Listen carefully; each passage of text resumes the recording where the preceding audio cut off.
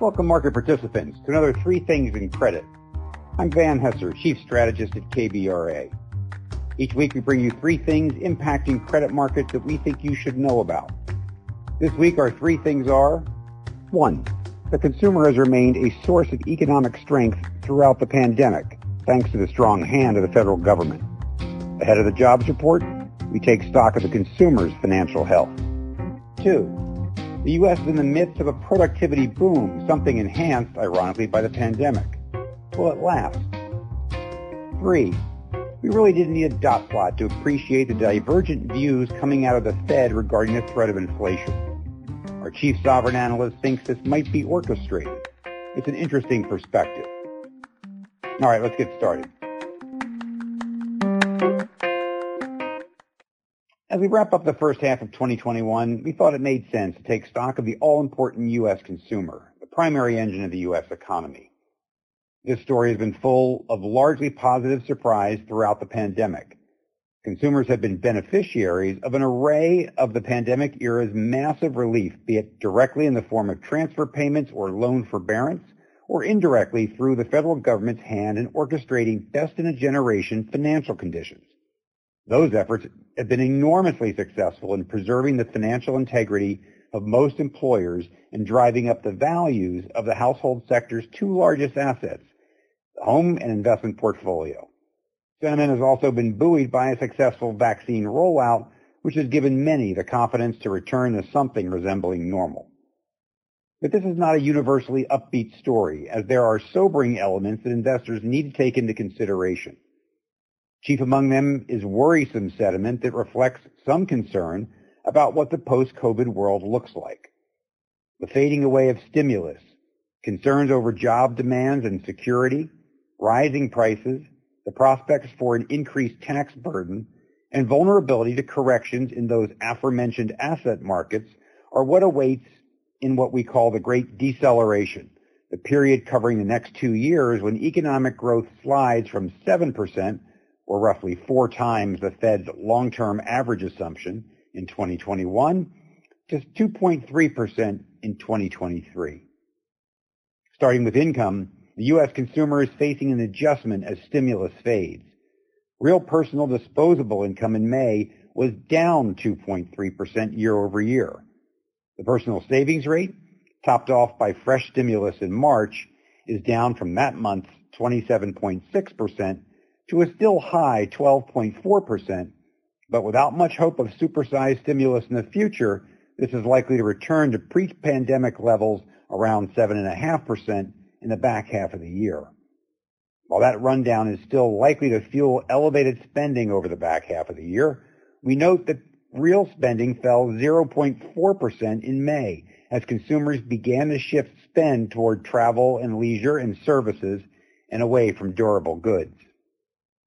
Spending and sentiment have been boosted throughout the pandemic by accelerated growth in home values and investment portfolios, which have driven household net worth some 16% higher through March 31st. Both asset classes are feeling quite toppy at the moment, with stretched valuations on the investment side and reduced affordability on the residential real estate side. The wealth effect of that move is not likely to reverse materially over the near term, but we would not expect to see similar gains as stimulus runs off and economic growth decelerates. That figures to reduce somewhat the impulse to spend. So if we add it all up, we come away marveling at how the consumer sector in the aggregate held up throughout the pandemic, but mindful of what the return to normal means. As our favorite consumer sage, Rich Fairbank, CEO of Capital One, observes, quote, "Don't get faked out by what you just saw," unquote, when it comes to thinking ahead about the health of the U.S. consumer. All right, on to our second thing, productivity's impact on job growth. And we tend to focus a lot on the effects of fiscal and monetary policy responses to the pandemic. There's no question that going big was a brilliant and courageous move. But we've also taken note of humankind's ingenuity, its ability to adapt to the challenges of economic lockdown. Creative workarounds, often tech-enabled, were a big part of the story, and the effects are likely to be, in many cases, lasting. We now know the pandemic pulled forward not just all sorts of technological development, but also a rethink about how we work, how we shop, and how we live. This, in turn, catalyzed managements to prioritize even more tech-related spend. Deploying automation and artificial intelligence and adopting more flexible working arrangements is freeing up workers from manual or repetitive tasks and costly work protocols so that they can do more with less and focus on higher value-add projects. The result is a productivity boom. Economic output per hour worked has risen in 3 of the past 4 quarters, and the most recent quarter that we have data for, the first quarter, grew at 4.1%, the highest rate since 2009. Goldman Sachs estimates that 3 channels of tech disruption, the shift to e-commerce, digitization of the workplace, and the reallocation of human and investment capital from struggling and failing businesses will lift U.S. productivity by as much as 7% by 2022. But here's the catch. Economically, this can be a double-edged sword. Yes, higher productivity means fewer headcount needed to achieve the same amount of production. In other words, tech can be a job killer and a significant contributor to the skills mismatch that has gotten so much attention lately. Now, maximizing economic output requires a commitment from both the private and public sectors. A December 2020 McKinsey Global Economic Conditions survey of corporate executives in North America and Europe found that 51% of responders had increased investment in technology during 2020. An enlightened public policy response of training and retraining individuals for the skills required to participate fully in this transition and creating incentives for investment are necessary parts of getting on the right side of that sword, something investors have every right to be skeptical of. McKinsey puts the stakes of getting this right in the following way, and I quote, "The risk is rising inequality and unemployment, undermining demand just when it is needed most and putting the productivity dividend in doubt," unquote. Now, we've spoken quite a bit on the podcast about the economically destructive force of zombie companies, something that has proliferated over the past decade in the U.S. Allowing that creative destruction to take place, at least to a greater degree than has been the case, would result in a more lasting productivity boom as strong firms have the resources and the vision to make those difference-making investments. More realistically, we believe some companies will be in a position to make those investments, and some of the government response will be helpful. You can't always get what you want. All right, on to our third thing, the Fed's messaging. The markets, be it credit or equities or rates, seems at times to be singularly focused on what the Fed is doing. And that's because the central bank has been so front and center providing monetary support throughout the pandemic and through to the reopening. Because the Fed and Congress have gone big, investors now cite inflation as their number one risk. So the Fed has to balance in actions and words monetary accommodation with risks of overheating the economy. No small task. And it has to do this while pulling the proverbial punch bowl gradually away from the party. It has to engineer a soft landing from extraordinary stimulus-fueled growth. As you might expect, given the magnitude of support and the uncertainty that still surrounds the pandemic, there is a range of opinions within the FOMC on what to do and when to do it. To get important perspective on this, I am joined today by Joan Feldbaum-Vidra, KBRA's chief sovereign analyst. Hi, Joan. Welcome to the podcast. Thanks, Van. Joan, we were talking last week about the variety of opinions coming out of Fed officials, and you were quick to point out that this might not be a herding of the cats issue, but it actually might be orchestrated. That's right, Van. It signals to the market that they are awake at the switch.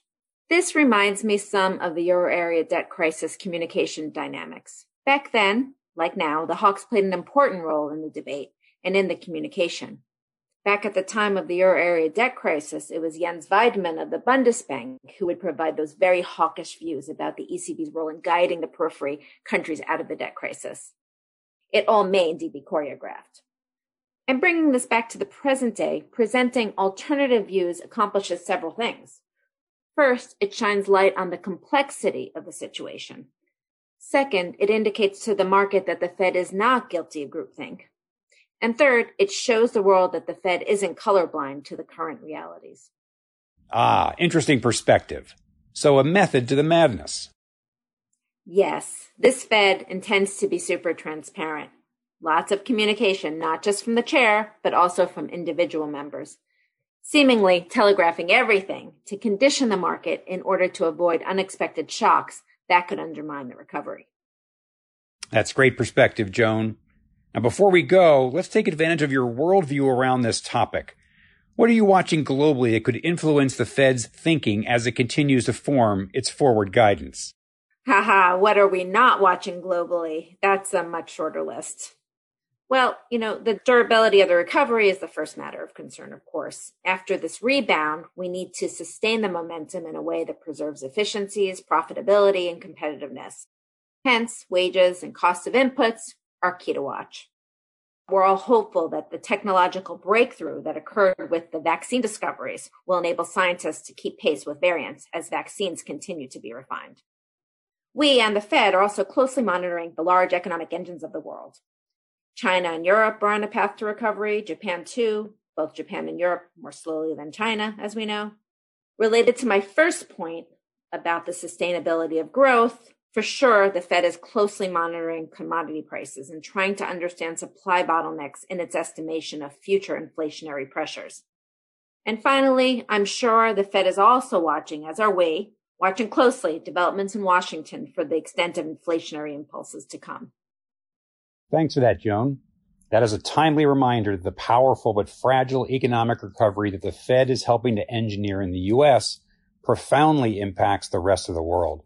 There clearly is a lot at stake, and that global context is a valuable one to have.